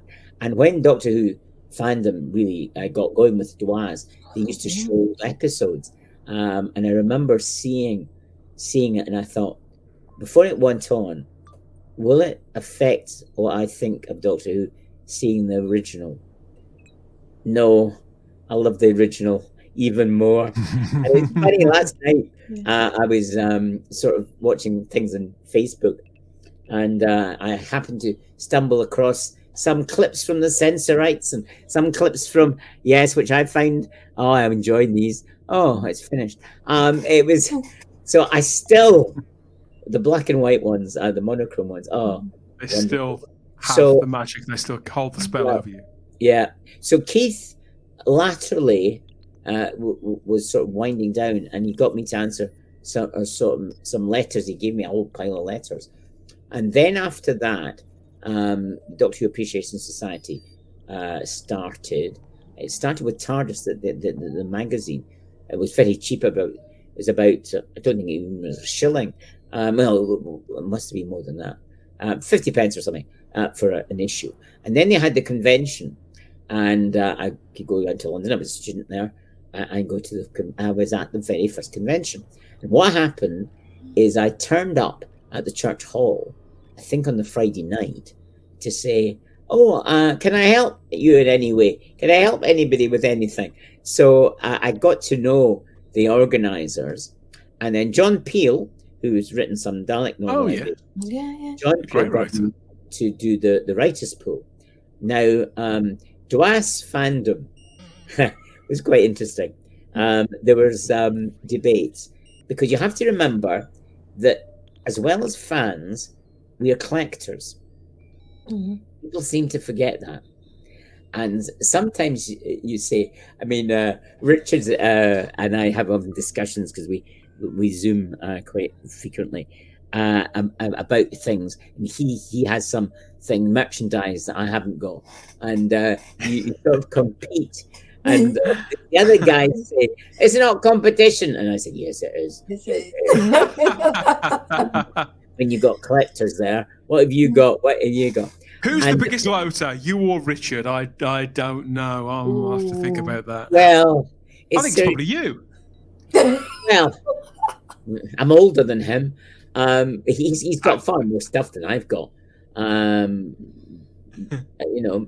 the thing is, unlike Richard, I'm a fan of lots and lots of television programs. Mm-hmm. Richard tends to be a fan of a few, but I'm Sarah, that's what they call throwing shade now. Richard, if you're watching, if you're listening, mate, you've got a right of reply. No, Richard is more selective. We need to get Richard on as well, don't we?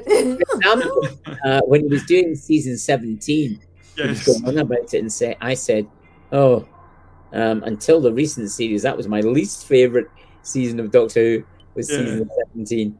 I liked it more after watching the Blu-ray. So I reviewed some of my views, but I can tell you, as regards old television, I've never been disappointed. I know watching Badger's Ben, people think, oh, it's quite creaky. I love it. Old programs, The Hidden Truth that they showed, No Hiding Place. I love them all. They're great. But I can like some modern television as well, as I said.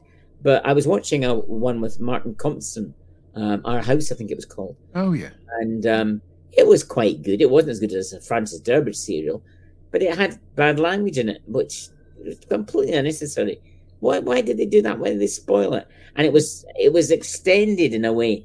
There was lots of shots of nice scenery and so, but I'm much more interested. Prolong the production rather than focusing on the drama. Yeah. That's the thing. It looks good, but it's not the same.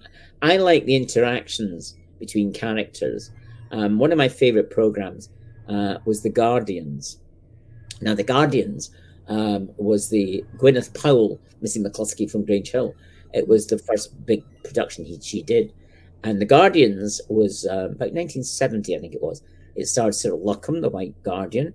It was also got Richard Herndon, the pretend First Doctor. And there was a scene in that I remember. It's a dialogue, and it went on for about 10 minutes or something.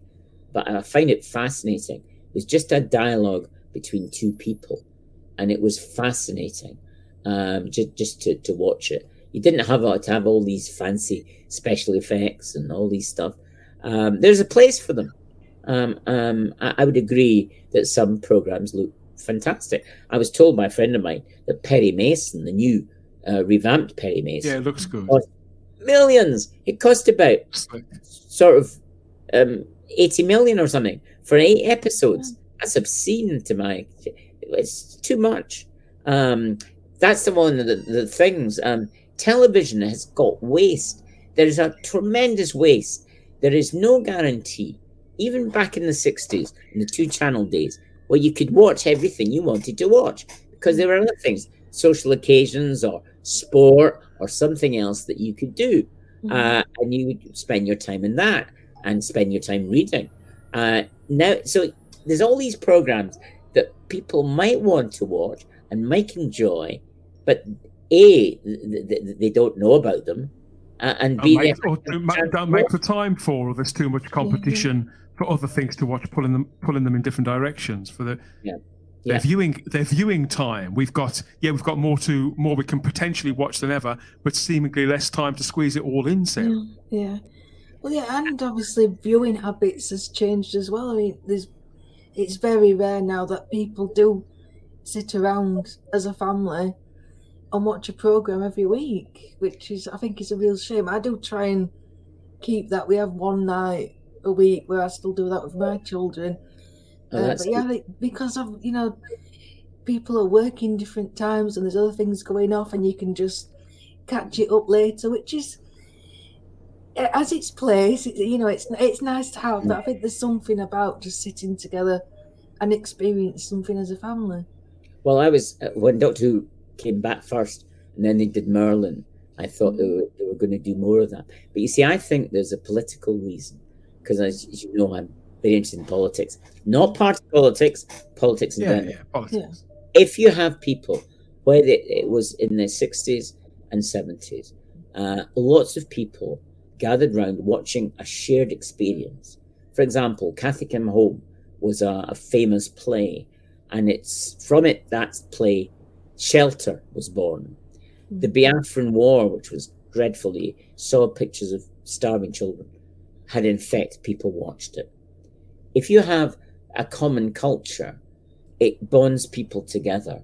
If mum's watching one program, dad's watching another program, the son watching another program, the daughter's watching another program, you don't have the cohesion. As I was growing up, everybody knew who Ina Sharples was, whether you watched Coronation Street or not. Everybody knew who David Nixon was, who was a great hero of mine. They had a common culture, and people felt more together. And that's what sadly we've lost. Yes, it's good that people have their own interest programs. Whether you're interested in gardening, there's a lot of gardening programs. Interested in cooking, there's dozens of cooking programs, and there should be sort of specialists. But it's like in education, some schools had core subjects, the English, maths, RE, or PSD, and then options, and that's what I feel that we should have. We should have programs that everybody can watch, and then programs for special interest groups, and a combination of that, because television is a great way of bringing people together, and I think we've lost it, and I feel that that's very sad. And Doctor Who was one of these things that brought people together, and it did when it came back. It brought people together, but then of course there was agendas and sort of things got in the way, didn't they? Somehow it's got lost in the last few years. But bringing this full circle to Doctor Who, we've heard you talk at great length about not just Doctor Who, but about telefantasy and television in general, and your life watching this stuff and sort of soaking it all in. But I was wondering, as somebody who has kept watching the show, and clearly, Ian, please don't take this the wrong way, your inner child is very much alive and hungry still for more. You know, I know you've said that you love this vintage material, and you know the things that have come along since. Now you've carried on watching Doctor Who and another telefantasy. You're very aware that the thing has grown, but to see Doctor Who be reissued, the 60s stuff that you saw as new, to see that reissued on Blu-ray, to see those missing episodes that you've also seen, to see them kind of brought back to life as best as we can, either through telesnaps or animation, to see all this happening and new audiences, younger fans latching onto it and it being enjoyed almost. It's kind of, I think it's at the point now where something which, when you were a boy, it could have been written off as the cheapest looking show and just a piece of ephemera that would have its time in the sun and then it would pass into history. That hasn't happened. The series continues to endure, even through catastrophes that we've recently seen to its entire intellectual property.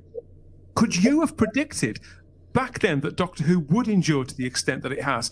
Even when you were on the convention scene in the 70s and the 80s, the fact that we're now in 2022, heading up to that 60th anniversary year, how do you feel about it all now? I would describe it as a modern mythology, but is that being over-romantic as well? No, I mean, when I used to do interviews for TARDIS, I did regular interviews, and I used to send people sort of questions and a massive slip of paper so they could write the answers.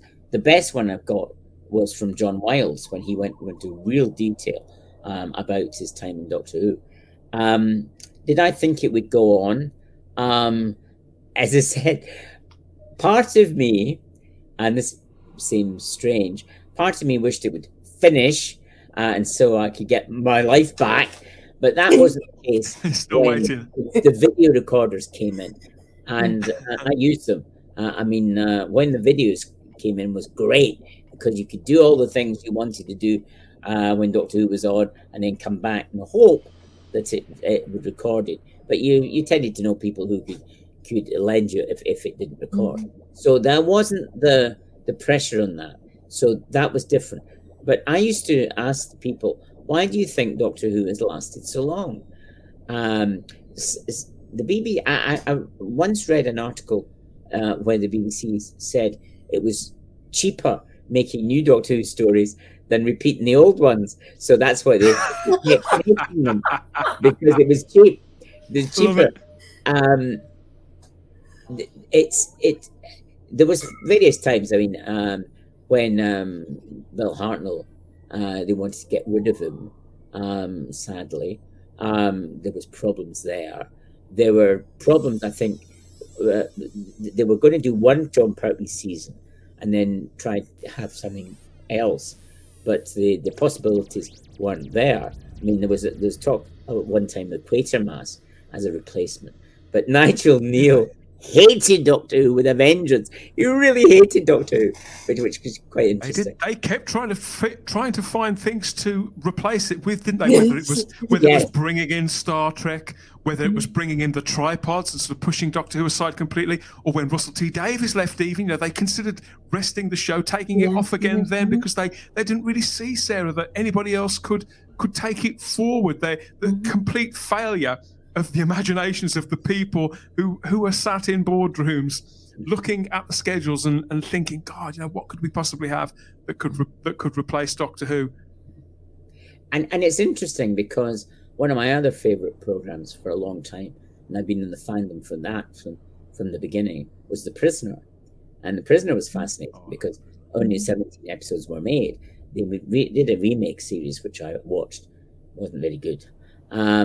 But there was a limited number of episodes. The Avengers came to an end with an ending episode. Adam Adamant sadly didn't. But apparently Adam Adamant was interesting because I discovered that there were plans for a third season, but there was another program they wanted to make instead of it, so they were dropped. They wanted to remake Adam Adamant about 1996 or 7. I remember I was at a lecture from Michael Jackson, who was the controller at that time. He was talking about bringing it back, but sadly that didn't happen. Why has Doctor Who lasted and other programs didn't? Well, I think it was a soap. I don't think, though, that there'll be another program like Doctor Who, EastEnders, Coronation Street, Emmerdale, because these have built up a loyalty. People have made sacrifices often to see them, and they'll not be. I mean, apparently Neighbours is being pulled because of the money thing. Will Doctor Who be pulled? It's got, imagine, right from the start, you see, Doctor Who had some things that other shows didn't have. There was 2 Badger's Bend novels. They weren't based on TV series. They were original novels. But it was unusual. Doctor Who had a novelization a year after it had started. Then not long after, they had a film on it. So Doctor Who, and they were talking about a radio series with Peter Cushing. So right from the beginning, Doctor Who had many heads, like the Hydra. It wasn't just one. Yeah. And so it was difficult to stop. Now, it's interesting because I can't keep up with all the Big Finish CDs. I don't think Big Finish can keep up with all the Big Finish CDs. There are so much Doctor Who. Oh. When I was growing up, you got 25 minutes on a Saturday. You got 3 novelizations throughout the 60s, and you got a comic strip and TV comic, and sort of lots of Daleks. But that was about it. It's just so imbued in our consciousness, so imbued in our society, that it would be very, very difficult to come to an end, because they would create maybe films or different ways of doing it. I agree with Russell. The Who-niverse is vast. I mean, Big Finish really used it in a tremendous way. And Russell is completely right. And I think, I may be wrong, that we wouldn't have got Jodie if Elizabeth Sladen had lived, because Elizabeth Sladen really played a version of the Doctor in inverted commas. So that had that covered, and then was Torchwood for the adults and the Doctor Who Confidential for people who like documentaries of Doctor Who. So it wouldn't have ended up the way it did. And a lot of people, I mean, there's a lot of people who don't like me criticizing the Jodie Whittaker, but I think character-wise is important, because especially with fantasy television, if you don't have a level of reality, if it's become so ridiculous, it loses something. Particularly, the expression I hear a lot is internal logic, Ian. Yes, I would. Yeah, But I think that I think recently with Doctor Who, there seems to have been a shift in focus where they seem to think that everybody wanted to be the Doctor.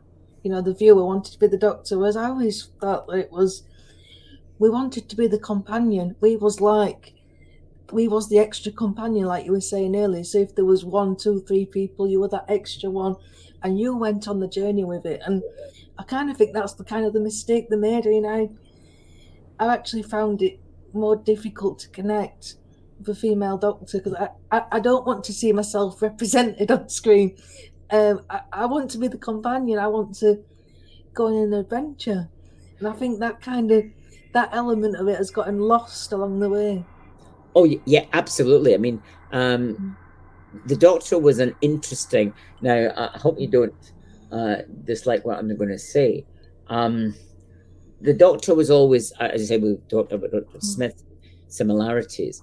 Wasn't a very had sides to him that were not very pleasant, which in a female character is more difficult, I think, than in a male character. The Doctor would commit acts which, if a female character did, would be more difficult. Maybe I'm wrong, but that's the way I see things.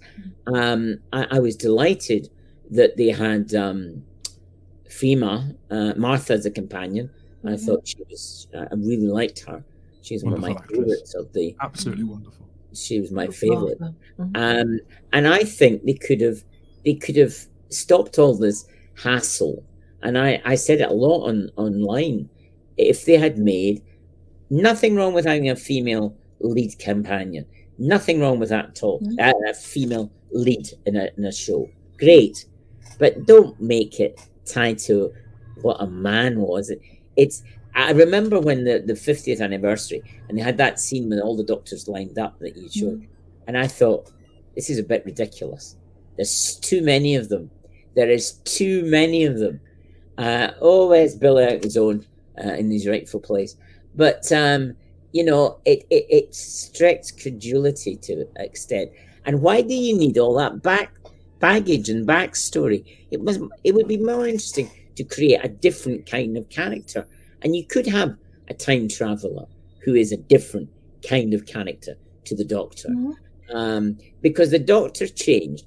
And I must admit, I preferred the Doctor as a multi-character, multifaceted, strange individual who you couldn't understand.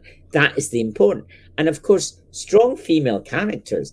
Barbara, one of my favorite companions, was a really strong female character, brilliantly played by Jackie Hill. It was a tragedy. I actually got to meet her. She was lovely. Did you really? Oh, yeah. I've actually met most of the.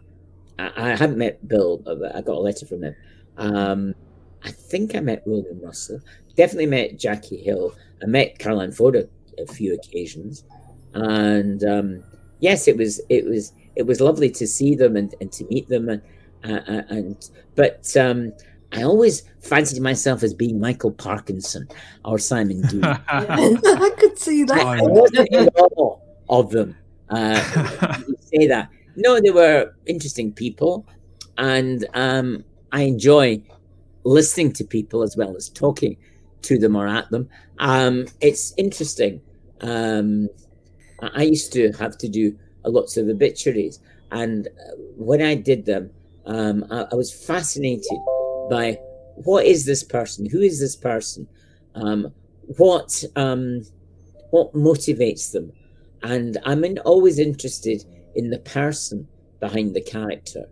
And if the person is quite different to the character, it's fascinating. I got a lovely letter from Roger Delgado. You had a letter from Roger Delgado?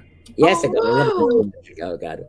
And he made out, sorry, I can't make out your name. And then he talked to me, wrote to me. And then at the end, his pen had run out of ink. And he put at the end, see, you can't make out my name either. So, funny. Yes. Fascinating stuff. I wrote Absolutely to... fascinating. Who else did I write to? Patrick, of course, and I was very fascinated. I don't think it's in the remake of the when the book was reprinted, but in the original version, my letter to Patrick appeared in the book that his son had written, and I was fascinated by that. I didn't think he would have kept it, because, as I said, I was an admirer of Patrick as an actor. I mean, he's fantastic, and he went on to do the Feathered Serpent, the Aztec one, which is brilliant as well. Sorry, I keep getting messages from you. Which is he did a lot of fantastic roles. He was in Paul Temple after he did Doctor Who, and then he was in The Six Wives of Henry VIII. So he was very fortunate he could continue as a jobbing actor, and it was great that you could see him in all these roles. And he didn't always get big roles because he played the pawnbroker in David Copperfield, not in the episode that I watched instead of Lost in Space episode 1, but he was in just a cameo role. But he regularly appeared in Dickens' novels. And that's the thing. In the olden days, they had the Sunday Classic serial and the Doctor Who, and they were not made by the children's department, because the children's department of the BBC was closed at that time. They had closed down, I think they had decided. So they were made by the drama department. So it was always, Doctor Who was always a drama series, like everything else. It was a serial drama, not serial, because it was plays, serial, and series. And you know, Ian, the amount of times that I told my classmates and my teachers and my family that in the 80s, when they were telling me that I was obsessed with this children's program, they got fed up of me saying it. We're going to have to get you back on soon, Ian, to tell us more about your life with the Doctor in and out of the TARDIS, and about telefantasy in general. Stay tuned. Stay tuned. I can't thank you enough for coming on the show, for bringing your cherished memories and sharing your thoughts, your wisdom and wit. And as we get close to that 60th anniversary year, I think this conversation with you has just hammered it home, really, how every era of Doctor Who is somehow, it seems more alive than ever, Sarah, and no more the case, strangely, than those early black and white days. And that's due in no small part to the generosity and the spirit of community of people such as yourself, Ian. So thank you again for your time. So I could sit and listen to you all day, you know. So I just love. I wish all my pupils said that to me, but they don't. I feel like we've only just scratched the surface.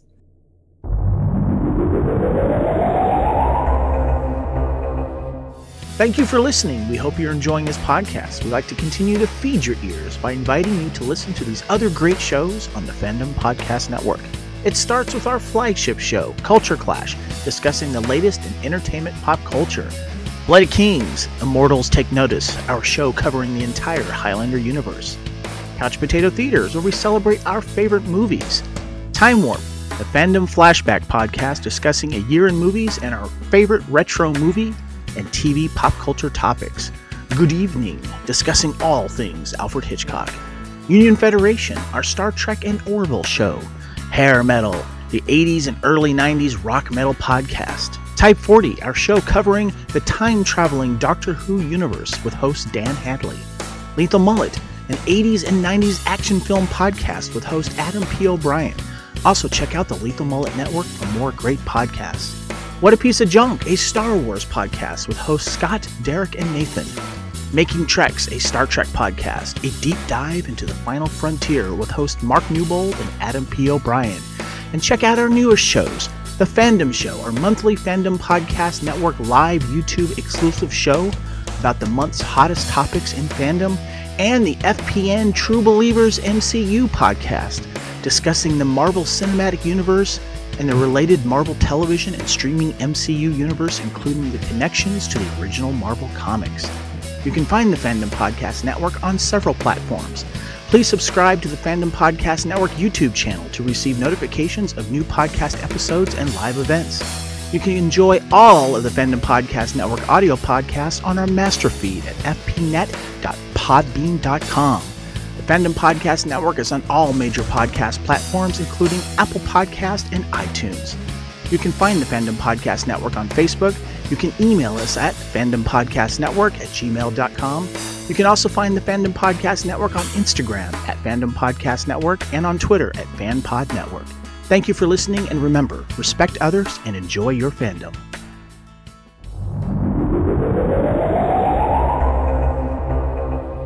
Yes, we've teased and tantalised you there, and we can even clothe you too. There's merch to match all of those shows, including Type 40. If you head over to the tpublic.com store, search for the Fandom Podcast Network, you'll see the store full of all the team colours for all of the podcasts, on everything from t-shirts to phone cases and tapestries. Treat yourself, treat your other selves, and it all goes to support the Fandom Podcast Network into the bargain.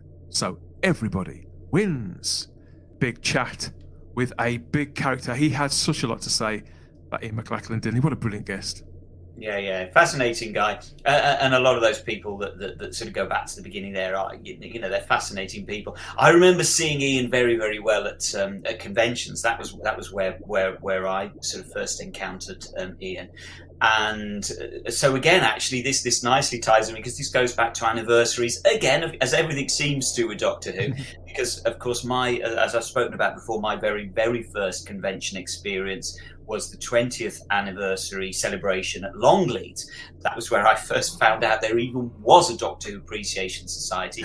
I can still remember now to this day, the joy of getting details back within weeks of having joined DWOS, to learn that the next big convention, Panopticon, was going to be in Birmingham, literally my hometown, down the road from me. It was just so exciting. And so that was my very, very first Doctor Who Appreciation Society convention, was in Birmingham, Panopticon in 1983, and I can't remember, to be honest, whether Ian was at that as one of the panel interviewers, but if not at that one, he certainly went to a lot of them. And in those days, from sort of the the early 80s right the way through to sort of the late 80s, early 90s, I went to a lot of conventions, and very, very often Ian would be there as one of the interviewers of the guests. But he was always great, a good character to see around conventions, and one of those familiar faces that made you feel, oh yeah, I am actually part of a bit of a family here. So it's a good feeling, I can so imagine him holding court, and I believe there is a ton of footage of him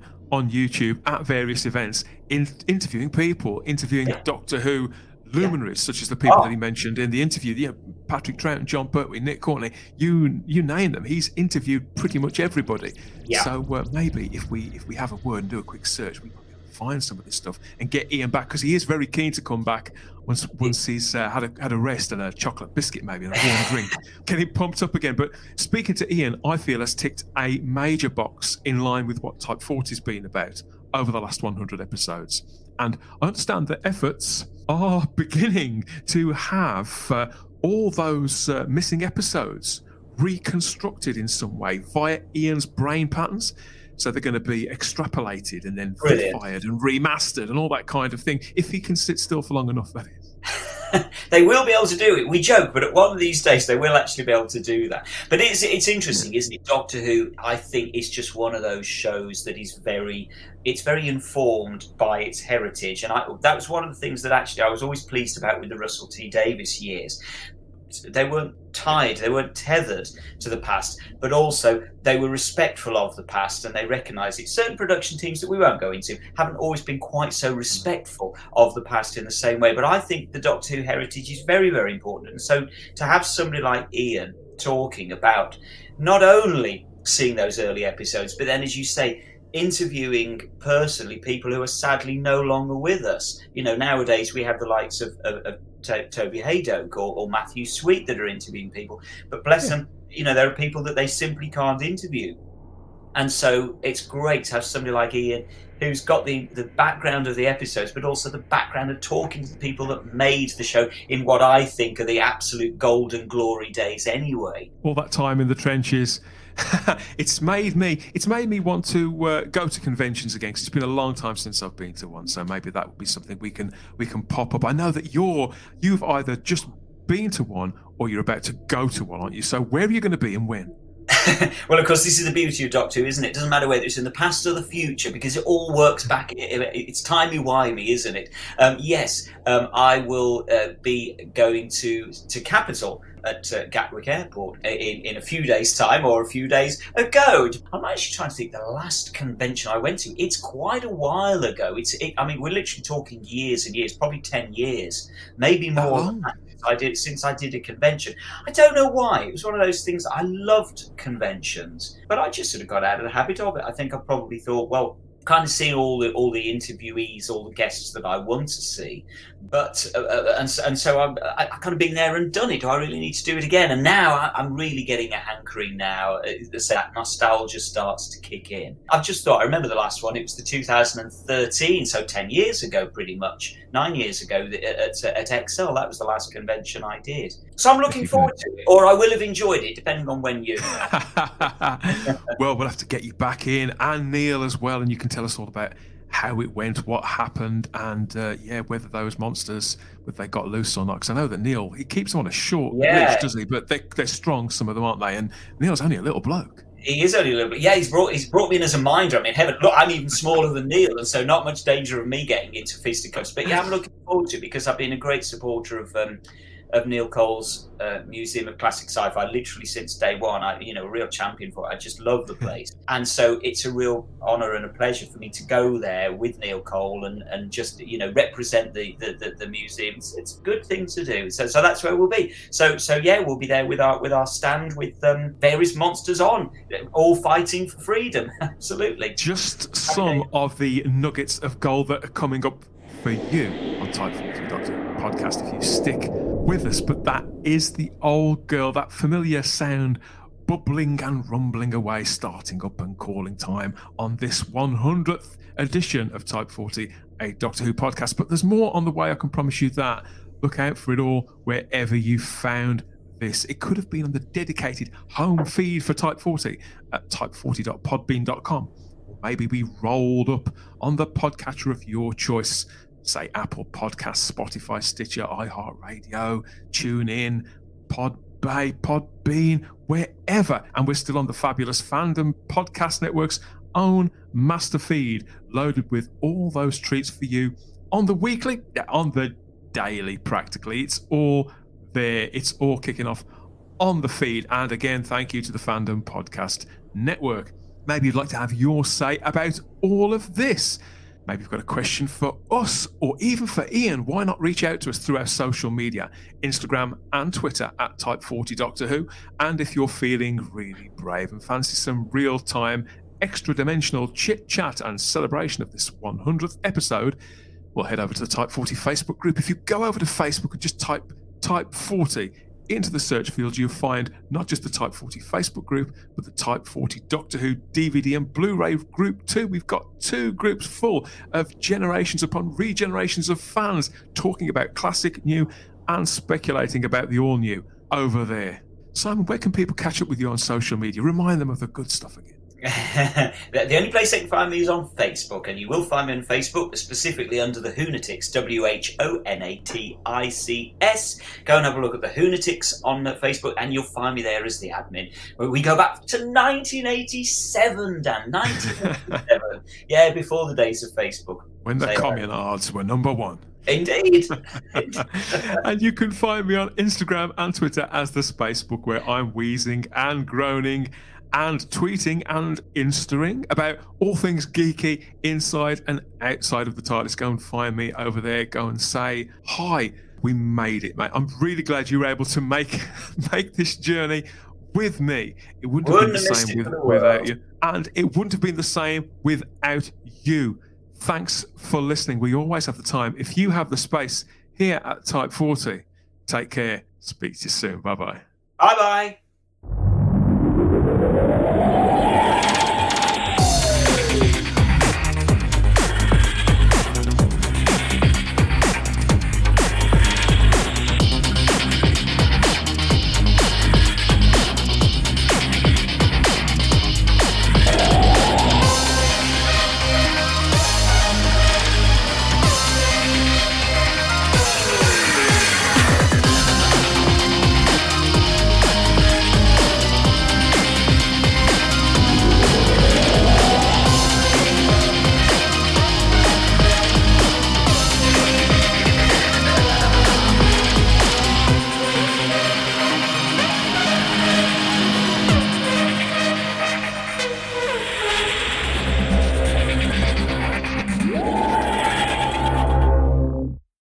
Type 40, a Doctor Who podcast, is a Spacebook production for the Fandom Podcast Network with music by Problem Being.